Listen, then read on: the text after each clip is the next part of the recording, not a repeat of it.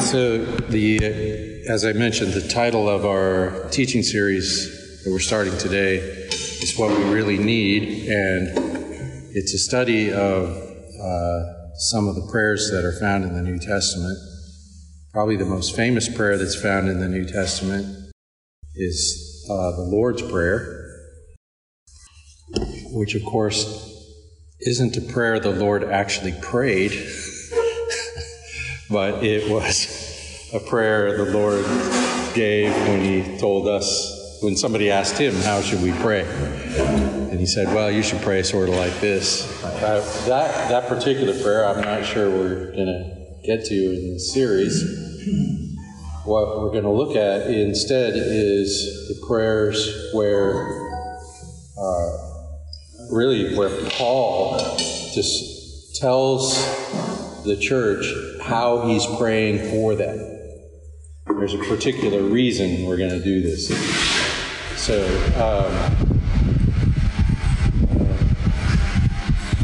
let's move that more over there, because that's going to sound like a fan. It's going to sound... I'm recording here, Frankie, so I didn't want that so close. Oh.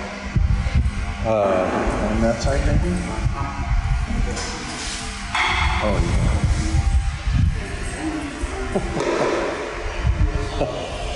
Better? Probably. We'll know when we listen to it. So I wanted to, the title is What We Really Need. So I wanted to begin with this series of questions for you to think about. You could even jot some things down if you wanted to in answer to these questions. One is, what have you been praying for lately? We tend to pray for the things we think we need. Or here's another way of asking, well, what do you pray for most? What's the thing that you most frequently pray for? So someone might pray for good health, or for their safety of their children. Well, actually, this doesn't say what do you pray for most. It says who do you pray for most. What do these people need? So maybe you have children or grandchildren or spouse or other people that you pray for. What are you asking for when you pray for these people? It's just something to think about. But then this sort of turns into the question, how do you determine what someone needs? Here's what I think about this. I don't really stop and think about it much. I just sense a need. I think, well, they're sick, they need healing. They're hungry, they need food. They're tired, they need rest. I just sense a certain set of needs. And I would say this not only about the people I care about, but also about myself. How do I determine my own needs? Well, there's not like some thought process I go through to say, well, check this through, work my way through this process, and at the bottom of the process I have a list of the things I need. No, I just need stuff. In fact, we kind of use the word need to mean our sense of lack.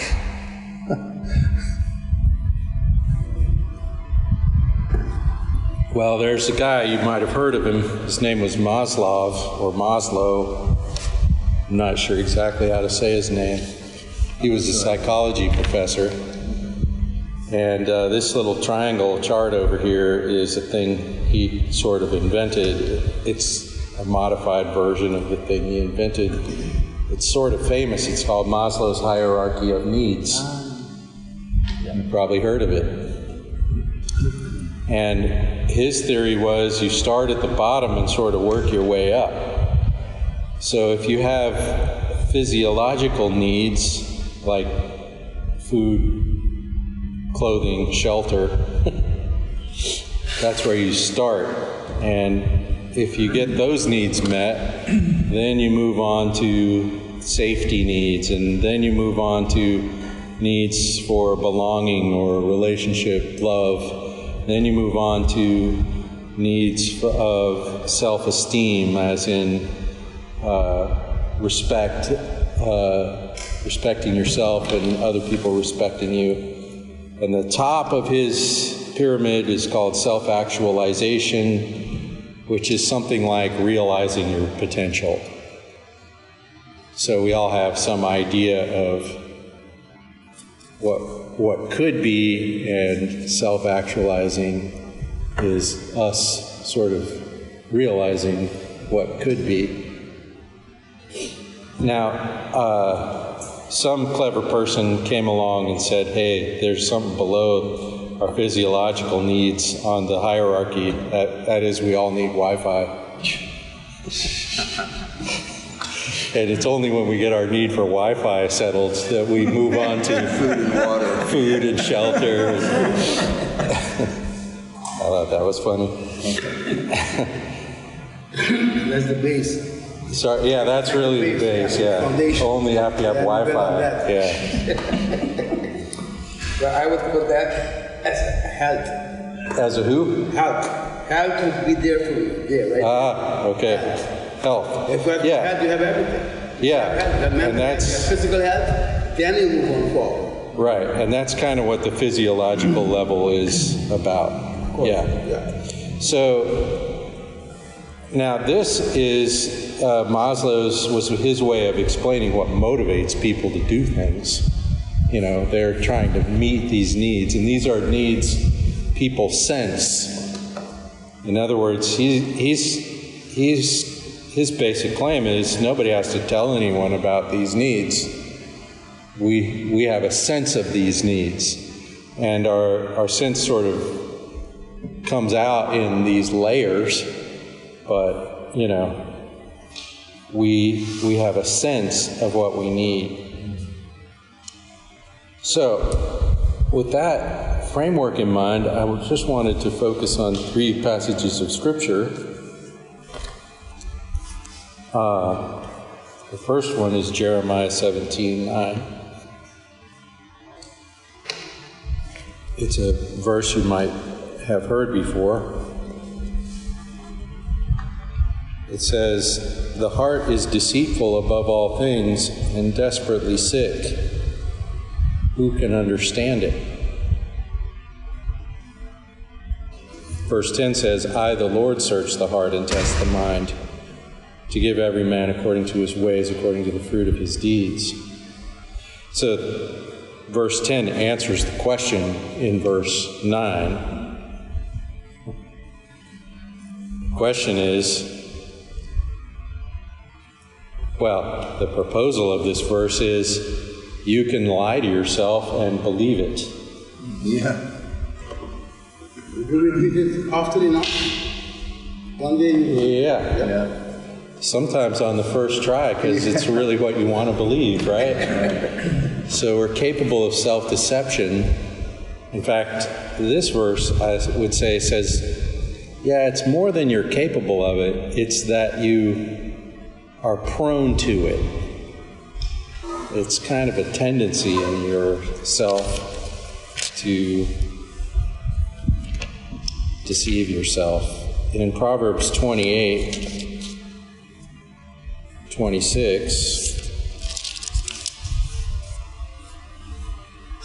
there's a proverb kind of about that same thing. Whoever trusts in his own mind is a fool. Now, I would say that pretty well categorizes all humanity as foolish. Yeah. Whoever trusts in his own mind is a fool. He who walks in wisdom will be delivered. One thing I think you could correctly infer from that set of sentences is the source of wisdom is not your own mind. Interesting. A little hard to digest. It is. This is troubling. In Romans 8, this comes back around to prayer. What are you praying for?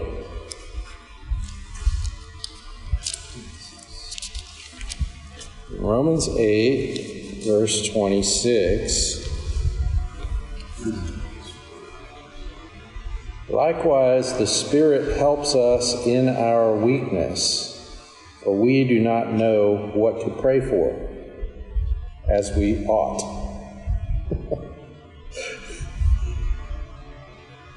This is another critique of human understanding in the Scripture. We do not know what to pray for as we ought. But the Spirit Himself intercedes for us with groanings too deep for words. He who searches hearts knows what the mind of the Spirit, knows what is the mind of the Spirit, because the Spirit intercedes for the saints according to the will of God. So, That goes back to, apart from the vine, you're the branches. Apart from me, you can do nothing. you can do nothing. Yeah. That's what you're left for. So, here's a question. Given what these scriptures say, how should you go about determining what you and others around you need? So I don't know what I need. I don't know what I need. I have a sense of what I need.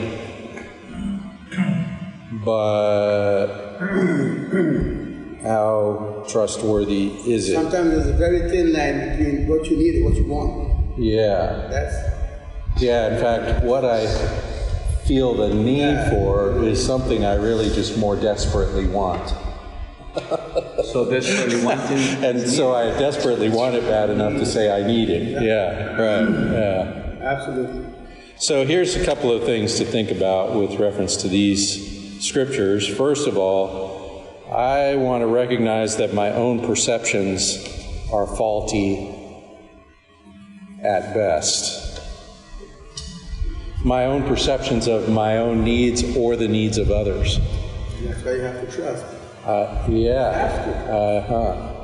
I need help with this. Yeah, of course. Oh, there's a need.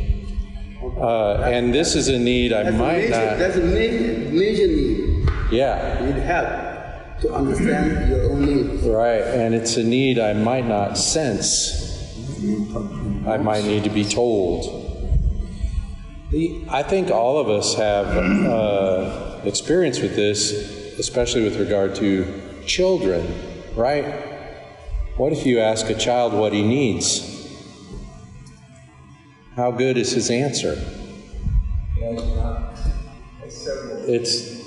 It's not a very smart answer as a general rule. If you sit down at the dinner table and say, okay, what do you need for dinner? Your child is going to not have good nutrition. No. Ice cream, candy. I get that. Then a little later, some medical treatment.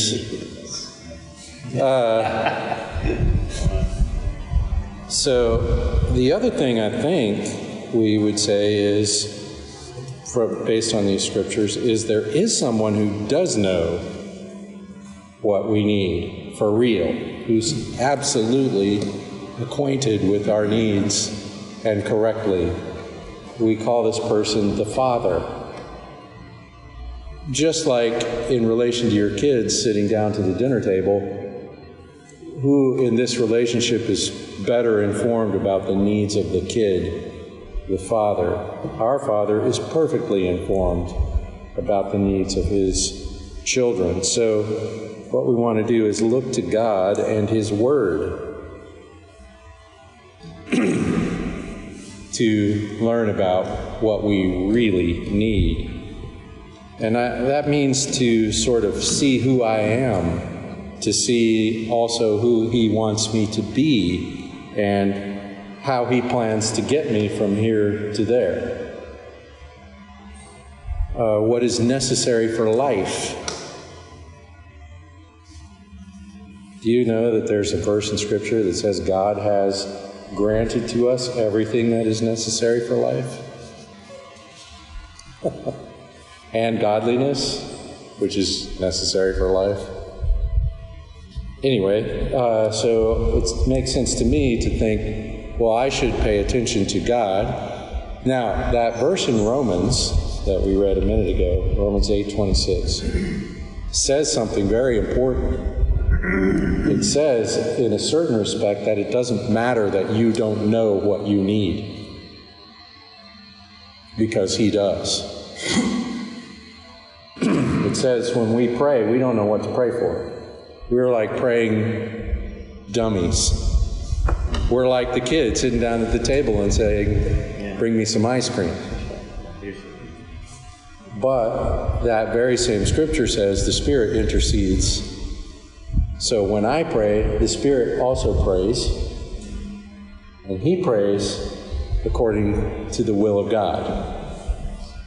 So He prays correctly, so that when my prayers get to the Father's ears, they've been sort of modified. So I say, well, let's say it like this.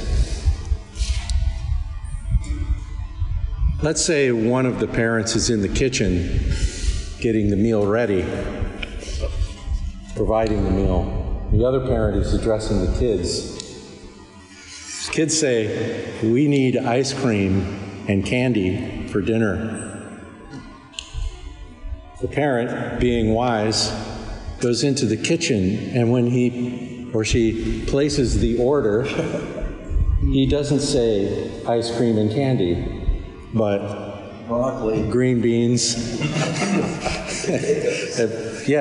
good nutritious food. I can't say anything about what good nutritious food is because I don't know, but he prays, he delivers the request according to sound, wise judgment. The kid gets fed correctly. Now, here's something I've noticed sometimes when I pray.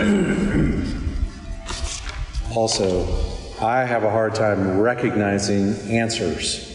I think this is part of the problem, because I'll pray for something, the Lord will answer my prayer, but because there's a mismatch between what I said and what He gives, I don't always notice that my prayer is getting answered. Well, this also is okay because He's taking care of the whole situation. So, all that in mind, It's all in the end result. Yeah, the Lord knows what He's doing. He takes care of it. Yeah. Thank God. He knows what He's doing. So, with all that in mind, here's the basic premise of this study series, and this is going to be a short lesson because we're not going to actually do it today. We're just going to notice what we're doing. In the Scripture, you have the apostle describing how he's praying for the church or for Christians. This is very interesting if we stop and notice this thing about looking to the Scripture to find out what our needs are. Because my theory is, whatever Paul records in his letter to the Ephesians, here's what I'm praying for you, Ephesians. Whatever is the content of that prayer must be something that the Ephesians really need, and that God must provide. In other words, Paul's not saying, here's what you should do, or here's what you need to get for yourself. He's saying, here's what I'm asking God to give you. Well, whatever he's asking God, and then this is recorded in the inspired Word of God. So whatever he's asking God, recorded in the inspired Word of God, he probably prayed a lot of things for the Ephesians that are not in the text, right? but this stuff is. So we know whatever that is must be something they really need. And since the book of Ephesians is not just for them but also for us, it must be something we really need. And something we can't really provide to ourselves. Because Paul is saying, I'm not asking you to get this, I'm asking God to give it to you. And apparently you need to know that I'm asking God to give it to you, because it's right here in the scripture. So what we have in this list of scriptures I have in the bottom half of your handout here is a list of these prayers. Now this is a good list, not necessarily a comprehensive list. And the last prayer on this list is John chapter 17, which is not a prayer of the Apostle Paul. It's a prayer of Jesus for his disciples and himself, but primarily his disciples. And now that we've studied recently in church, but that prayer is a long prayer. It's got a lot of stuff. I think 6 or 7 different things Jesus asks for, depending on how you divide it up. And so I'm thinking we'll conclude with that. And by the time we get to that, we will have all forgotten that we just went over this in church recently, and it'll be a good review. So, with that in mind, I just want to read. We'll see how far we can go. I just want to read these scriptures, and I want you to listen for what is Paul asking for, and what do I need that's revealed to me in these prayers of Paul's. So let's start with Ephesians chapter 1.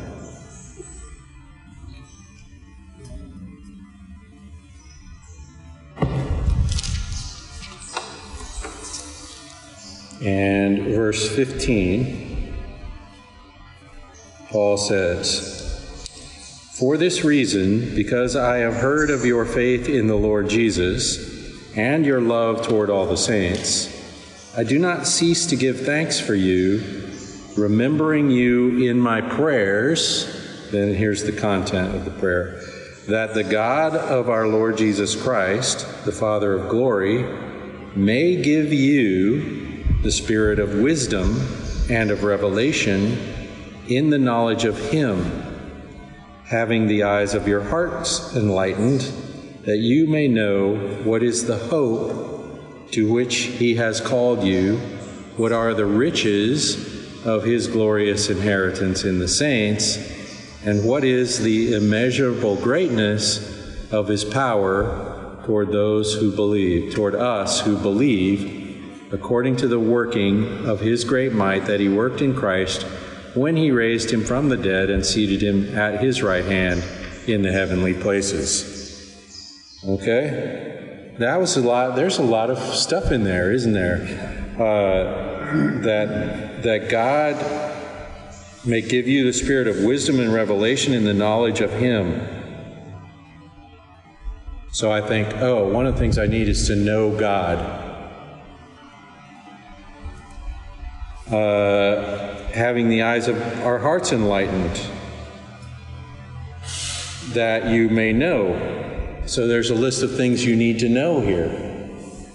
What is the hope to which He has called you? What are the riches of His glorious inheritance in the saints? And what is the immeasurable greatness of His power toward us who believe? Well, now that's a list of things I don't believe I would have come up with.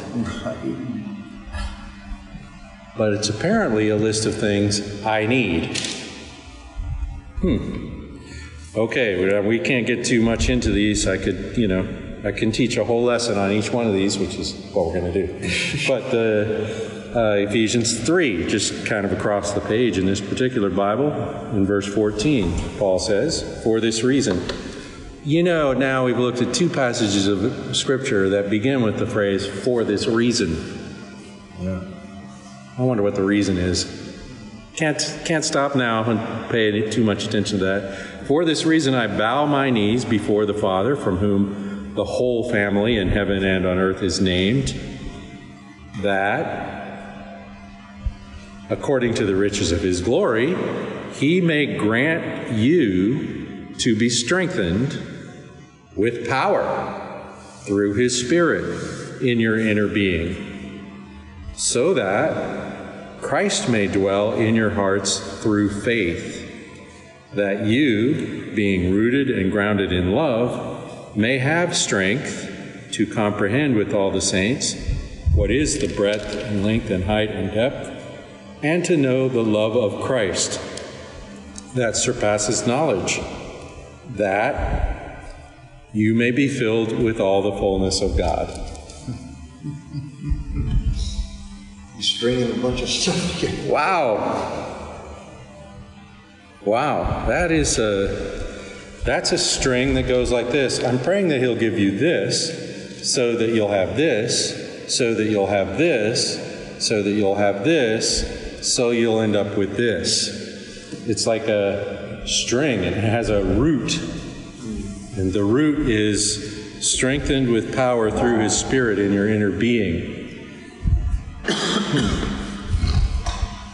Okay. So, again, I don't think that's something I would have come up with. And it's clearly something I cannot do for myself. I cannot strengthen myself with power through his Spirit.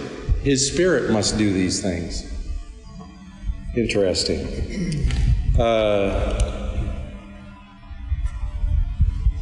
So again, we're seeing something, a need. I'm not sure I have a very good sense of this need, but apparently I have the need, and it's a need for a resource that doesn't come from me. Well, that's true really of all needs. Something we might want to notice. The book of Colossians, chapter 1. Here we have Paul's prayer for the Colossian church. It's kind of similar to his prayer for the Ephesian church in chapter 1 of Ephesians.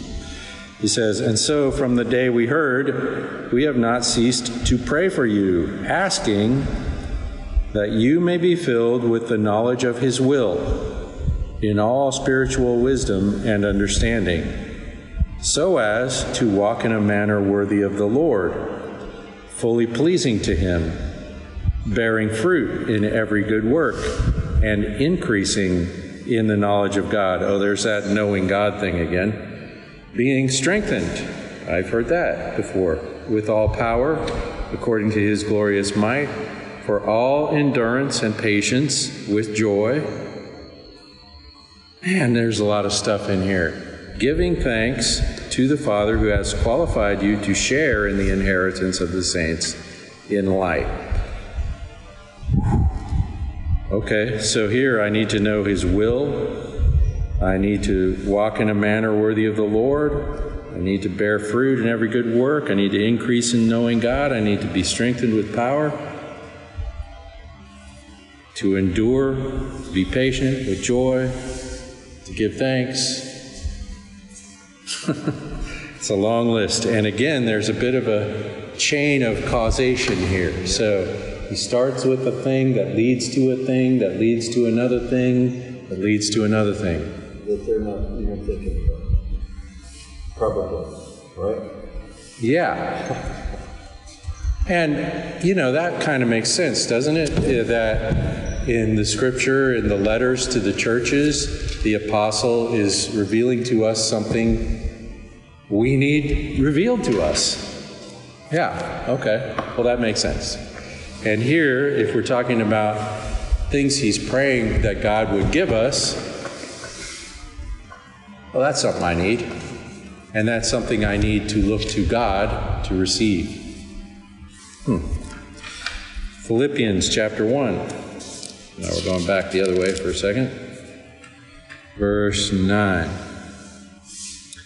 And it is my prayer that your love may abound more and more, with knowledge and all discernment, so that you may approve what is excellent, and so be pure and blameless for the day of Christ, filled with the fruit of righteousness that comes through Jesus Christ, to the glory and praise of God. I think the basic need here is that your love may abound. Interesting.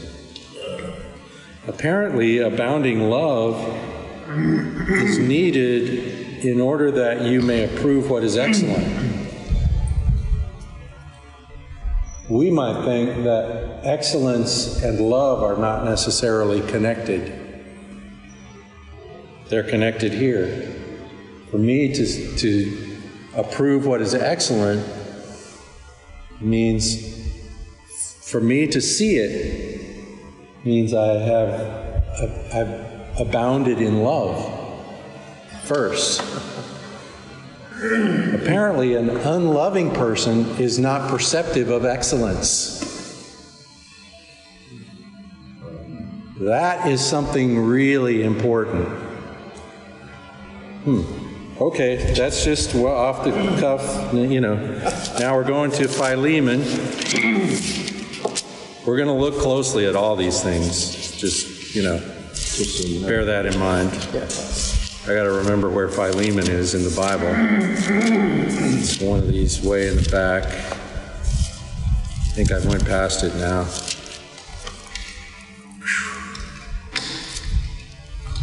I have a master's degree in the Bible, just so you know. But I'm not sure where Philemon is.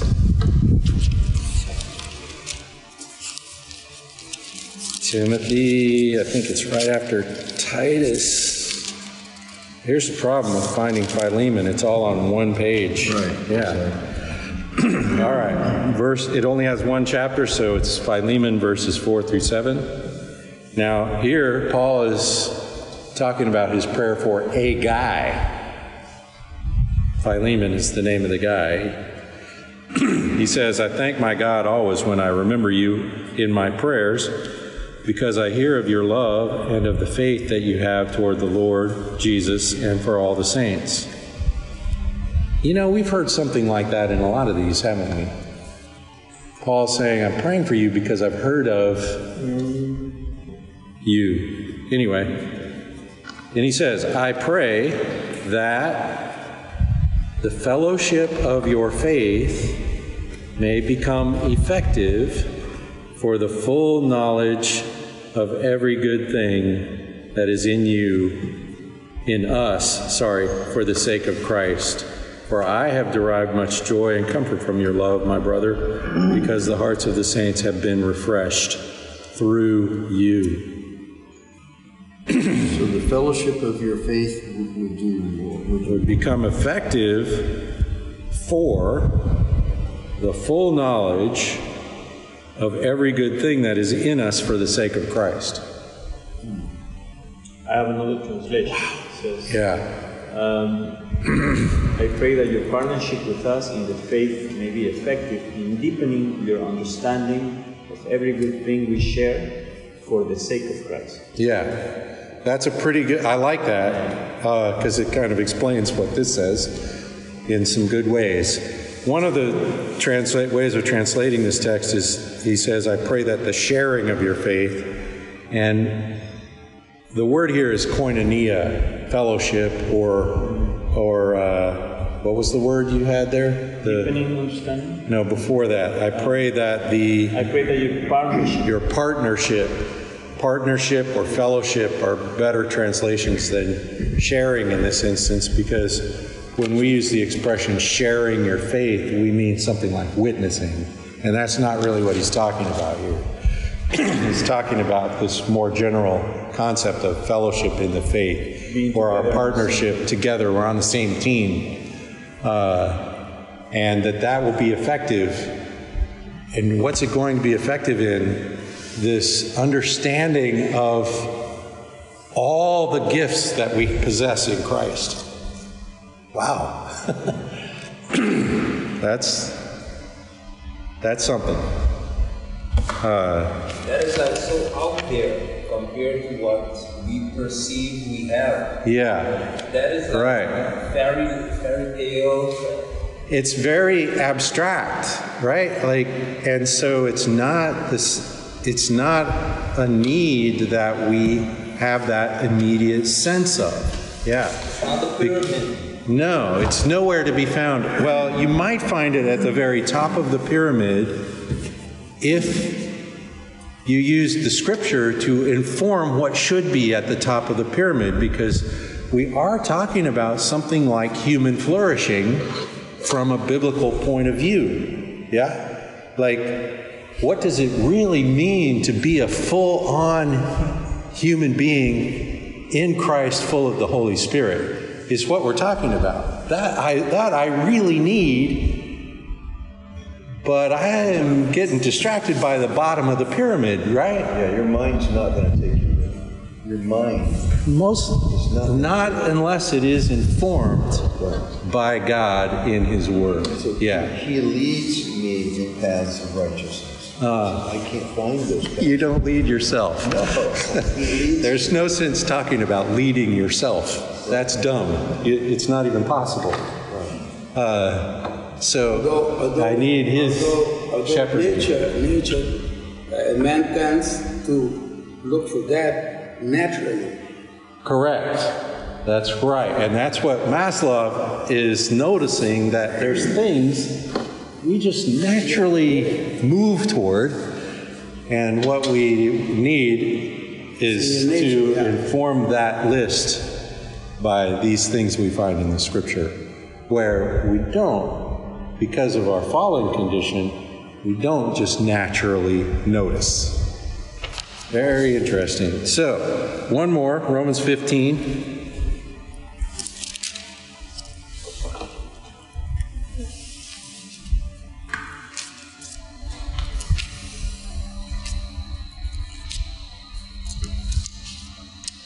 I'm going to start with verse 5.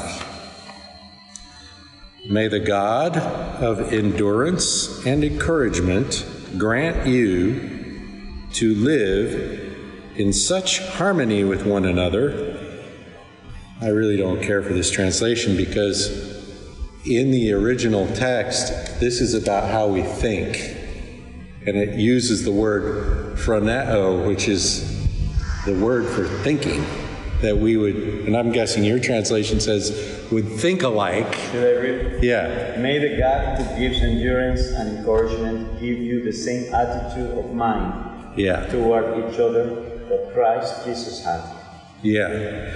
And that translation has a different set of issues, but anyway, you don't need to worry about that. I mean, these are all some really smart guys' effort, really good effort to try to capture what the text says. So here it says that we would, I lost my place, live in such harmony with one another. What's missing here is a harmony of thinking, or even a unity of thinking, that we would be of the same mind. Anyway, so that that we would live in such harmony with one another in accord with Christ Jesus. So if you were to ask the question, what's the unifying factor? It's Jesus. So that together you may with one voice glorify the God and Father of our Lord Jesus Christ. So what's the thing we need? I would say it's something like this: unified worship. With one voice, we glorify God. And worship, we've got to say, is not just church services, though church services are essential. it's also life. It goes beyond. Here it goes, it includes, encompasses, and goes beyond the thing you call a worship service to all of life. And here we are seeing something about how we need each other in that. In the modern age, we tend to really individualize how we live as Christians. You go to church so that you'll be the sort of Christian you individually need to be when you're in the world. The communion and community of the body is meant to be more inclusive. Anyway, so there you go. We're not going to read all of John 17. I encourage you to read it and see what did Jesus ask for when he was talking to God about us. It is a ridiculous list. I mean, there is things on that list you can't even imagine. Things like that they would have my joy in fullness. Hello. Things like that the disciples, the body of Christ, would be one just like you and I are, Father.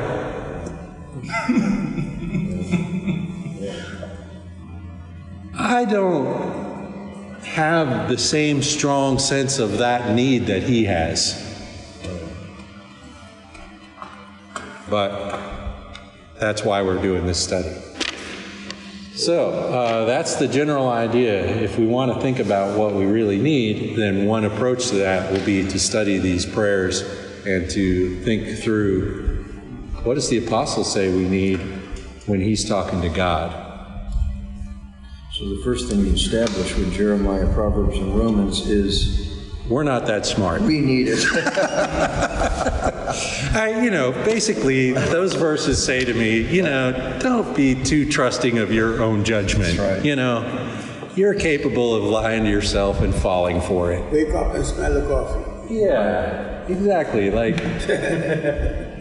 And I'm putting it too nicely. Like Jeremiah doesn't put it that nicely. No, he doesn't. The heart is deceitful above all things. That's not nice.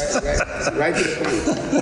Yeah, and hard on it. I want to say, I can. What be modest. I can deceive myself. Or rationalize. What Jeremiah says is, you're always deceiving yourself. So you need some help with your own self and your own thinking. Sorry? The sooner you know that, the better. Oh, clearly. Yeah. So, there you have it. Okay. My question is about the Sabbath. Yeah. What can you tell me about the Sabbath? I mean, to me, the Sabbath seems to have been forgotten. During the years. And if you see right now, almost no one really pays attention to it. Yeah, and there's different ways of paying attention to it as well. There's a couple things I would say just off the cuff. And one is, I think the time when it was sort of let go was in the age of the apostles, and the apostles themselves kind of let go of it in a certain way, so that by the time you get to the writing of the New Testament, it's either not a forefront consideration, if that makes sense, or it's shifted days. Like, it seems apparently to shift days in Acts, although the day itself is also not considered to be critical. And so you see in like the book of Colossians, I believe, Paul says you shouldn't be too concerned about keeping days, including the Sabbath. He uses the word Sabbath in particular. I seem to have a problem with it. Okay. You see, because Jesus said, if you love me, you keep my commandments. And it's stated in the 10 Commandments, not 9. So to me, it is important. Okay. And the scripture says, don't judge each other about this. So if it's important to someone, that's fine. And if it's not important to someone, that's also fine. I would say this about that particular verse of scripture. If we have to be careful about applying that to the law of Moses. Because then essentially we would have to then say then that in the church we would have an obligation to follow all of the law of Moses, not just the 10 Commandments, but the hundreds of others. And in the age of the apostles, there was a specific decision made in the church with regard to keeping the law. So there's a conference of the apostles. This is in Acts. I'm sorry. I really think that the 10 Commandments are that important. Okay. Yeah, that's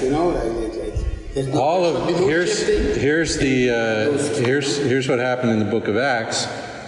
There was a conference, and they said, well, do Gentiles need to follow the law become Jews in order to become Christians? And the decision of the apostles was no. They did, and I think you'll find repeated in the New Testament virtually all of the moral teaching of the law of Moses apart from the Sabbath. It's very interesting. So that and then in that particular decision, they say, well, you need to take care of the poor. You need to. There's 2 or 3 things they mention. What's conspicuously absent from the list is circumcision, the sign of the old covenant, and the keeping of the Sabbath is not mentioned. Now, that's an argument from silence. You could say, well, they don't mention it. That doesn't mean, it shouldn't be considered. Traditionally in the Christian church, I think the Sabbath has shifted. They haven't completely, the church hasn't completely given up the idea of the Sabbath, but it has sort of modified it. And so churches that teach some form of keeping the Sabbath as part of the moral law of God tend to say, well, but the Sabbath is now on Sunday, the day of the resurrection. And that's grounded in the shift that you see in the book of Acts, where they shift from worshiping on Saturday to worshiping on Sunday. And then the day is a day of rest. So some of the same principles get applied, like don't work on that day. Yeah, from Friday sundown to Right. Saturday sundown. Yeah, I think my own personal opinion is that that in the New Covenant there's a much broader application of the principle, in that we're now in the day, as in the age of Sabbath rest, or we're approaching it in the church so that we, in the book of Hebrews, for example, we rest in Christ, period, like once and for all. So in that sense, every day is a Sabbath day. Of course. And so there's a bit of a shift. And, obviously there's a lot of study. You feel the shift from Saturday to Sunday. Yeah. It's like, what's happening on Sunday should be happening on Saturday. According to me. I don't know if I'm wrong. That's why. Well, you and I wouldn't agree about that, but one of the things the Scripture says specifically about this is don't nag each other about it. Yeah, okay. No, Yeah, don't. I'm here for the question. Don't. Yeah, I understand, and so I'm not going to bug you It's about. okay, Yeah, you better change the subject, pal. Thank you for the reply. Really. Yeah. So there's a lot of study given to this topic from just about It every is a topic to point be of view. studied. Sure. You know, the interesting thing was when Jesus was attacked kind of by the Pharisees. I remember that, yeah. Because he was walking through a field and he picked a piece of wheat and he ate it. Okay, and so they got on him because that was like work, right? Yeah. And his answer was, is Sabbath made for man or is man made for Sabbath? Because what they were doing was they were making so many laws, and where does it stop? Yeah. You know, Okay. where does that end? And then it Right. goes on and deeper and deeper until I think also you see in the new covenant a sort of general release from relating to God under law. In other words, it's not that the law quits existing or is not good or sound, but that in Christ fulfilled the law in a certain sense, and so we relate to God in the Spirit rather than under the law.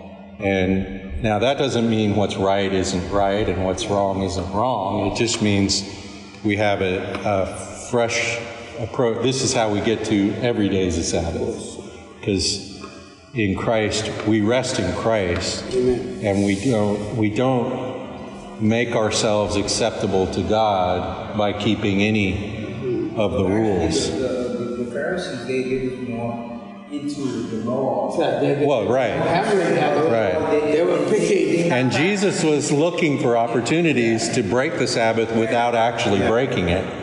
But we would not say that Jesus broke the Sabbath. No, because Jesus was perfectly obedient to the law. But he did things that he knew they would regard as breaking the Sabbath. yeah, healing a person, doing a good thing. And he says it's good to do good on the Sabbath. It doesn't have to be literally. But it has It's not like this. Yeah. so concrete letter of the law thing. It Yeah. has a verse in the Bible based on. I can't remember the passage. If your sheep will Yep, it falls in a And well. on the Sabbath. Yeah, you're going to go get your sheep out of the hole, You're right? going to leave it because it's Sabbath. Yeah. So based on And then he makes an argument that he's healing on the Sabbath, There could be which exceptions. it's better to take care of people than sheep. Yeah. Basically, if it's on the Sabbath day, you can say, okay, this is Sabbath day, so I'm not going to say. Right on. Yeah. Right. Yeah, that's exactly, yeah. You know, And they had built up a lot of rules I'm around. satisfied with the answer. Really. Because what you mentioned just now, the passage, it's just like he had it in preaching a couple of years back. If someone is, for instance, against eating meat, right? Well, yeah, this is right. And you don't approve that you eat. Yeah. You're not going to make it. You're not going to. Or if you eat meat and he's not eating meat. Well, and in You're that, not going to. yeah, this is Romans. He's not. Because you'd offend him. Right. This is Romans 14, and he specifically speaks in this text about esteeming a day. I'm just going to read it because you just reminded me of it. As for the one who is weak in faith, welcome him. Don't quarrel over opinions. One person believes he may eat anything, while the weak person eats only vegetables. This, by the way, in Acts 15, when they made this judgment about should Gentiles keep the law, they specifically admonished Gentiles not to eat meat sacrificed to idols. So Paul's going beyond that. What's the Acts 15? That was Acts 15, where that conference happened. And then this is Romans 14. So he goes on. One person believes he may eat anything. The weak person eats only vegetables. Let not the one who eats despise the one who abstains, and let not the one who abstains pass judgment on the one who eats. For God has welcomed him. Who are you to pass judgment on the servant of another? So this is what I was talking about before. Like, yeah, okay. If we have different convictions about this, that's okay. It's okay. Because God loves us all. Because I'm not your Lord. We have to unify together. That's right. Yeah. So then he says, who are you to pass judgment on the servant of another? It is before his own master that he stands or falls. And he will be upheld, for the Lord is able to make him stand. One person esteems one day as better than another, while another esteems all days alike. Yeah. Each one should be fully convinced in his own mind. The one who observes the day observes it in honor of the Lord. The one who eats in honor of the Lord, since he gives thanks to God, while the one who abstains in honor of the Lord and gives thanks to God.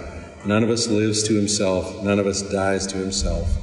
If we live to the Lord. If we die to the Lord. So, yeah, it's a call for... you need to possess your own convictions. Be sure. Study. Be willing to change if you find something that changes your mind. And give other people the latitude and freedom to do the same. And we're all working on it together. So that's all good. We're all in process. Questions. Yeah. I will read them and then you can answer. Okay.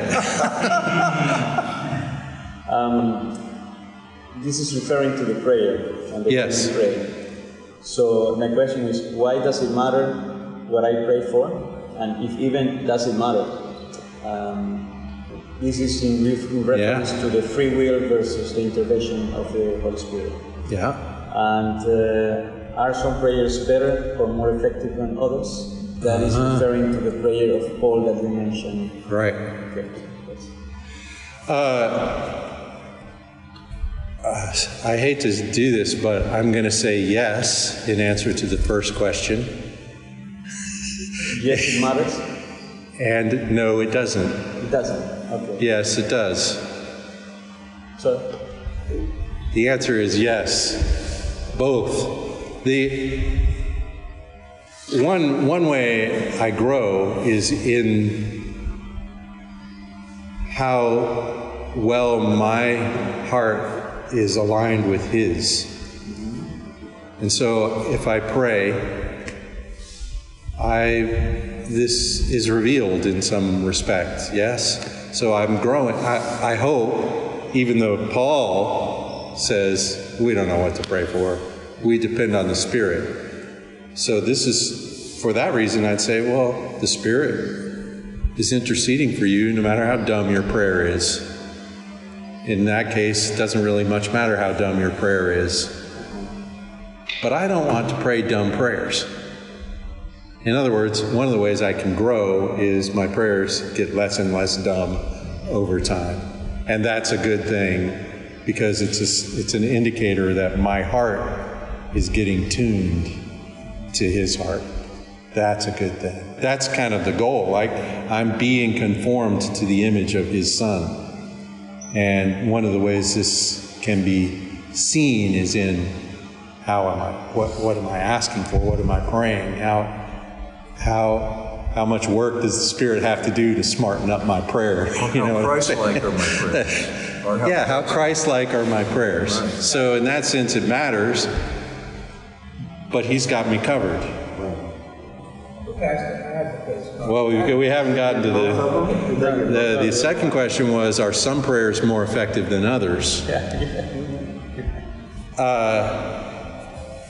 And again, I want to say, well, yes and no. Yes, in this sense, if I pray, especially considering this, what we just talked about, like, are my prayers according to the will of God? Well, the Scripture says, if I pray according to the will of God, the answer is yes, every time. One of the things we might look at, maybe we could do it in part of this study, I have another study called When Does God Say Yes?, in which we read a bunch of expressions in the Scripture where Jesus or somebody says, if you ask like this, He'll give it to you. Well, that would tend to indicate that some prayers are more effective than others, yeah?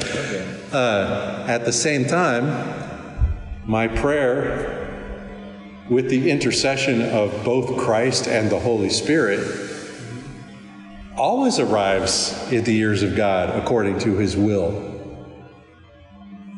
to which the answer is always yes. The question is, do I sense the effect? Yeah, because it may be something other than what. Because I was praying for a new pair of shoes because it's such a long walk to work every day, and He's given me a car. And I think, well, where are my shoes? So there's this mismatch between the prayer and the answer. Well, I'm quite confident that's happening all the time. And if I prayed for a car, Maybe you I'd get a car, or I'd get shoes because I'm getting fat and He wants me to walk. So or a bicycle, yeah. So again, it sort of depends on my perception of the answer. But the Scripture also does have these passages where Jesus says, "Look, if two or more of you agree on anything, the answer is yes." That's insane. So I want to propose to you guys that we all sit here and pray for $1 million each. Well, let's say 100 million. I mean, why think small? And if we all agree, then the Lord is obligated to give it to us. I think it runs deeper than that, but there's something there that Jesus is saying, look, agreement among the disciples is an important component of our praying. So I'm sorry I'm saying yes and no to both of these questions. But I really do think there's a yes and there's a no in both cases. One thing Doug said. That's the thing. The Lord wills in mysterious ways. Yeah. Yes. Well, that's right. We're in over our heads. But one thing you said before, Doug, somebody was asking you a question similar to that, and Doug's answer was, and I really liked it, which is probably why I remember it. In that we just look to Him, and we're looking to Him with whatever thing that's going on. That means a lot. We're not asking ourselves, we're not asking others, we're asking Him.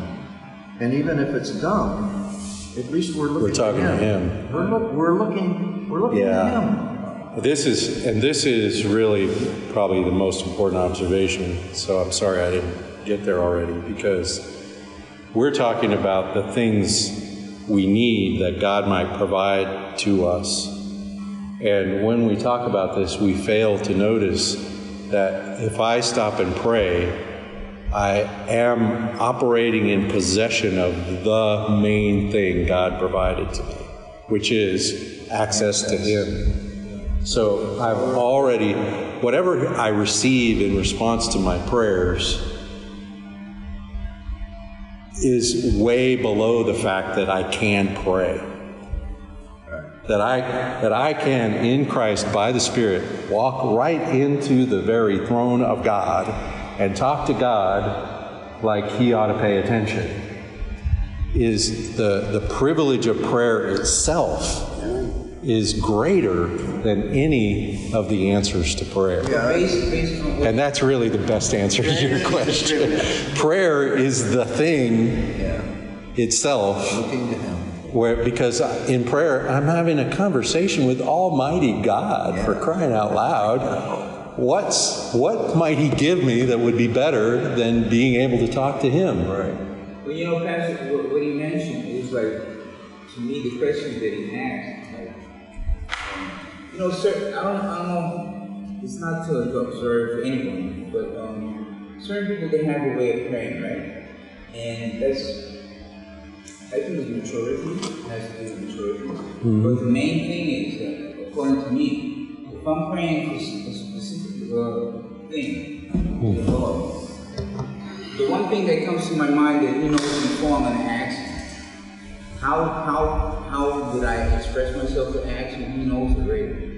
So for me to be so, Yeah, there's no need to put on. Honest, Yeah. The Lord wants honesty. Yeah. Actually, if something comes to my mind, if something wicked comes, because we all have that moment where something that we don't even want to think about comes from our mind.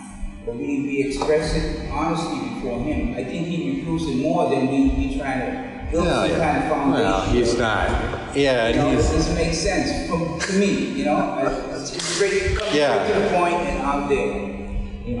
Pray. You might as well pray straightforwardly because God understands everything straightforwardly already before you even started praying. And so the glowing up your words or whatever, it gets us someplace with each other. So people have a tendency of being ashamed of asking for money Or whatever. But, Ask for whatever you want. If you need it, it could be. To me, that text where it says we don't know what we should pray for, it gives me total liberty to ask whatever. I mean, if I want this, that, or the other thing, it doesn't matter how foolish my prayer is. Of course my prayers are foolish. So just pray, because praying is the thing itself, and the Lord responds according to His great fatherly providing nature anyway. So just pray from your heart. The contact that you have with God then is somehow more important than the act of prayer. It's not the message. It's the fact that you're praying. The fact that you went to Him. Yeah, it's the relationship. It's like when your That's son right. comes to you, Pastor, you he's coming to you, and that means something. In the beginning, whatever he says. Whatever the kids ask for ice cream, right? Yeah. And the father knows exactly that the ice cream is not beneficial to the body. So he's going to provide the right stuff, right? But they ask for something, so they got to real They're hungry. They gotta eat. Well, and every now and then He gives them ice cream because He just loves them and it tastes good, So, Yeah. Father knows best. I'm turning off the recording now.